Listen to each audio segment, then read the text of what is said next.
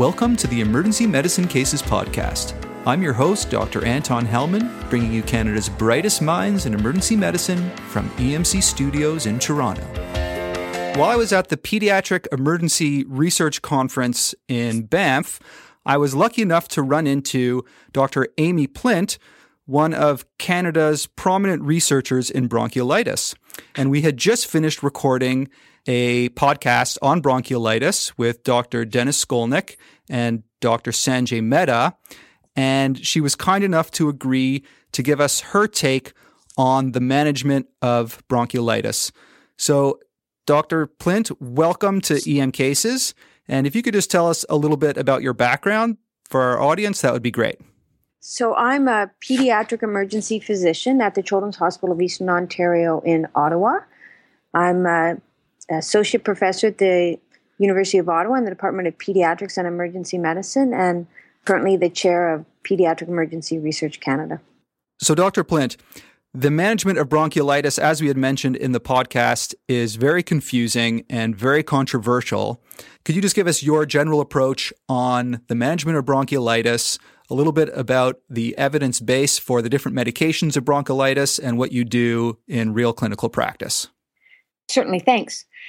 The management of bronchiolitis, as our previous speakers mentioned, it's very difficult, controversial, and I don't feel simple.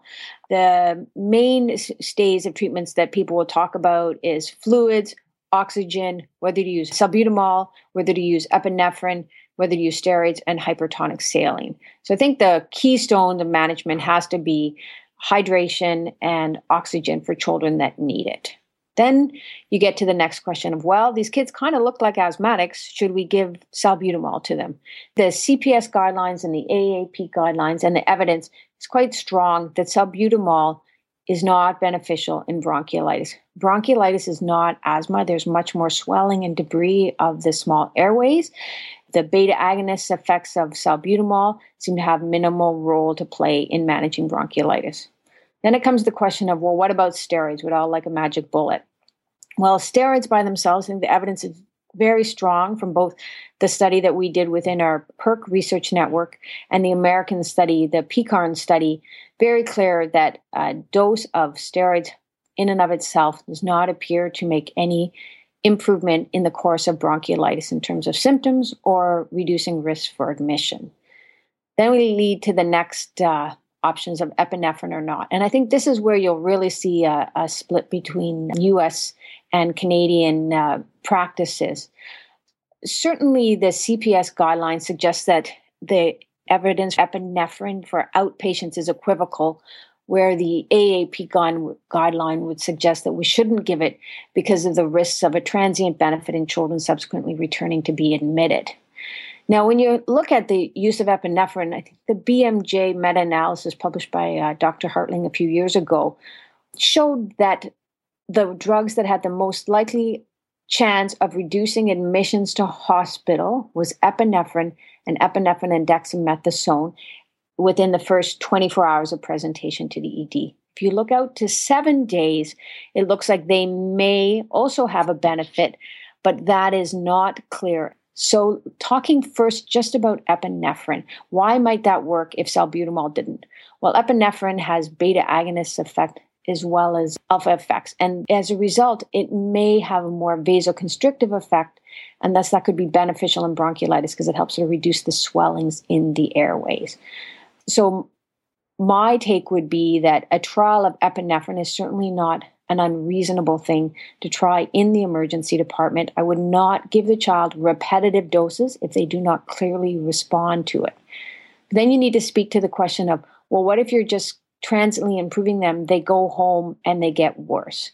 Well, I think we have no evidence at all to suggest that the kids get more worse than if you had given them placebo. Children who are treated with placebo also return to the emergency department, as do some children who are treated with epinephrine. But we have no evidence that they come back sick to the point of needing resuscitation room care or sicker than if they had received nothing. So I guess it would depend on your metrics there as to whether or not you would be comfortable using epinephrine. For me, If you treat a child and they come back a couple days later and need admission, I don't find that to be the end of the world. But if that's your metrics that measure the success of your hospital, you may want to reconsider it. So then what about epinephrine and dexamethasone? And this is where I think the biggest controversies exist. So when we completed our PERC study that was published in the New England Journal of Medicine a few years ago, we designed a trial that was really two studies in one. So it's called a factorial design. So we looked at epinephrine compared to placebo by itself and dexamethasone compared to placebo by itself. That was the original study design, sort of two trials in one, because we didn't think that there would be any interaction between the two drugs. But in fact, there was an interaction between the two drugs. So we then had to consider it as a 4-arm trial, meaning we had to say patients got epinephrine and dexamethasone versus placebo, epinephrine versus placebo, dexamethasone versus placebo, and placebo and placebo. And then that led to a whole debate of how one analyzes a trial where you appear to have an interaction between two drugs that was not anticipated, which is why we report both an adjusted and an unadjusted analysis in the comparison. If you don't adjust for multiple comparisons, using epinephrine and dexamethasone appear to reduce admissions by 10%. And you might say, well, what's 10%? Who cares? That's a lot of kids to treat with dexamethasone and epinephrine before you reduce admissions. But if you consider that the cost of bronchiolitis admissions in the United States is over $550 million, that's a pretty big savings in healthcare dollars. And anybody who's worked in a PZD could tell you that having 10% more beds in bronchiolitis season would be really beneficial. So what's my take-home message from that? I think our take-home message is, we can't clearly recommend combined therapy with epinephrine and dexamethasone. People have concerns about treating young infants with high-dose dexamethasone, and that's based on literature in the premature infants that show very unwell, very premature infants who are treated with steroids early in life can have a risk of more neurocognitive issues.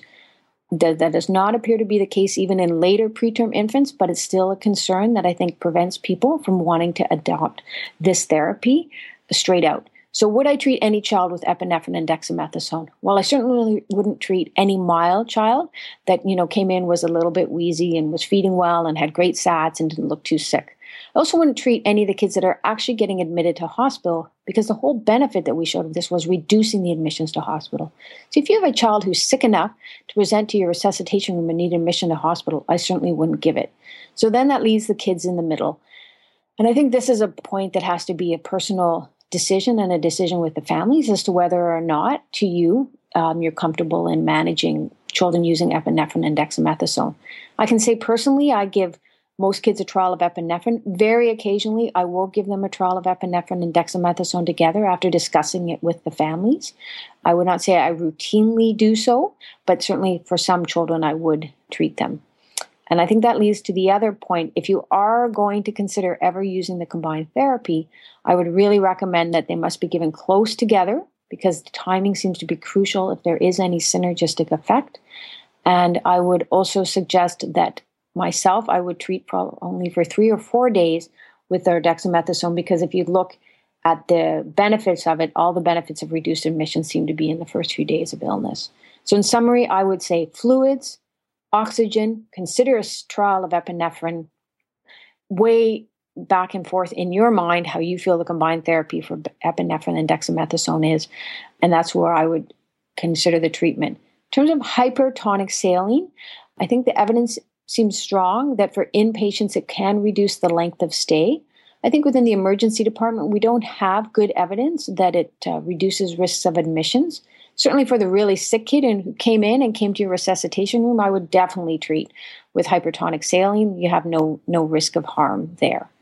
So that is basically how I manage bronchiolitis. And I'm supposed to know quite a bit about it, and I still find it confusing. So, Dr. Plint, we don't have all the answers for bronchiolitis. What do you think are the important questions that still need to be answered in research on bronchiolitis? Well, I think there's a few. Actually, one of the first ones is to follow up all those kids that we enrolled in our bronchiolitis trial to look at whether or not there were any neurodevelopmental concerns, whether they had a reduced risk of asthma as well. So there's some really important questions I think we can answer by following up those children. So that's a study we're actively trying to undertake. I guess then the question comes as to, assuming there's no safety concerns, I would like to further explore the benefits of epinephrine and dexamethasone. I would like to look at a much lower dose. The dose that we used in our trial was based on the only study that had ever shown any benefit in bronchiolitis to steroids, which was Dr. Suzanne Chu's study out of sick kids, and we used the same dose that she had used in that trial. So I would really like to do a study where we had a lower dose of steroids, because I think if we saw any benefit, clinicians and families would be much more comfortable using doses we're all familiar with, like one would use in asthma. So I think that would be a really important question. The question of what to compare it to me, I think it would be nice to have a really well done study of epinephrine to epinephrine and dexamethasone, and even another placebo arm. And my vision would be we would then add the evidence of the epinephrine and placebo arm to the 200 kids that got epinephrine in our previous published trial, and to the placebo, and then look to see whether in fact there was any even slight reduction in admission. Because even if it was small, even if it was 5%, given the burden of disease, if there was no increased risk to the children in any way of using even just epinephrine alone, I think it could have some benefits. So those would be my thoughts. Wow, that was amazing, Dr. Plint.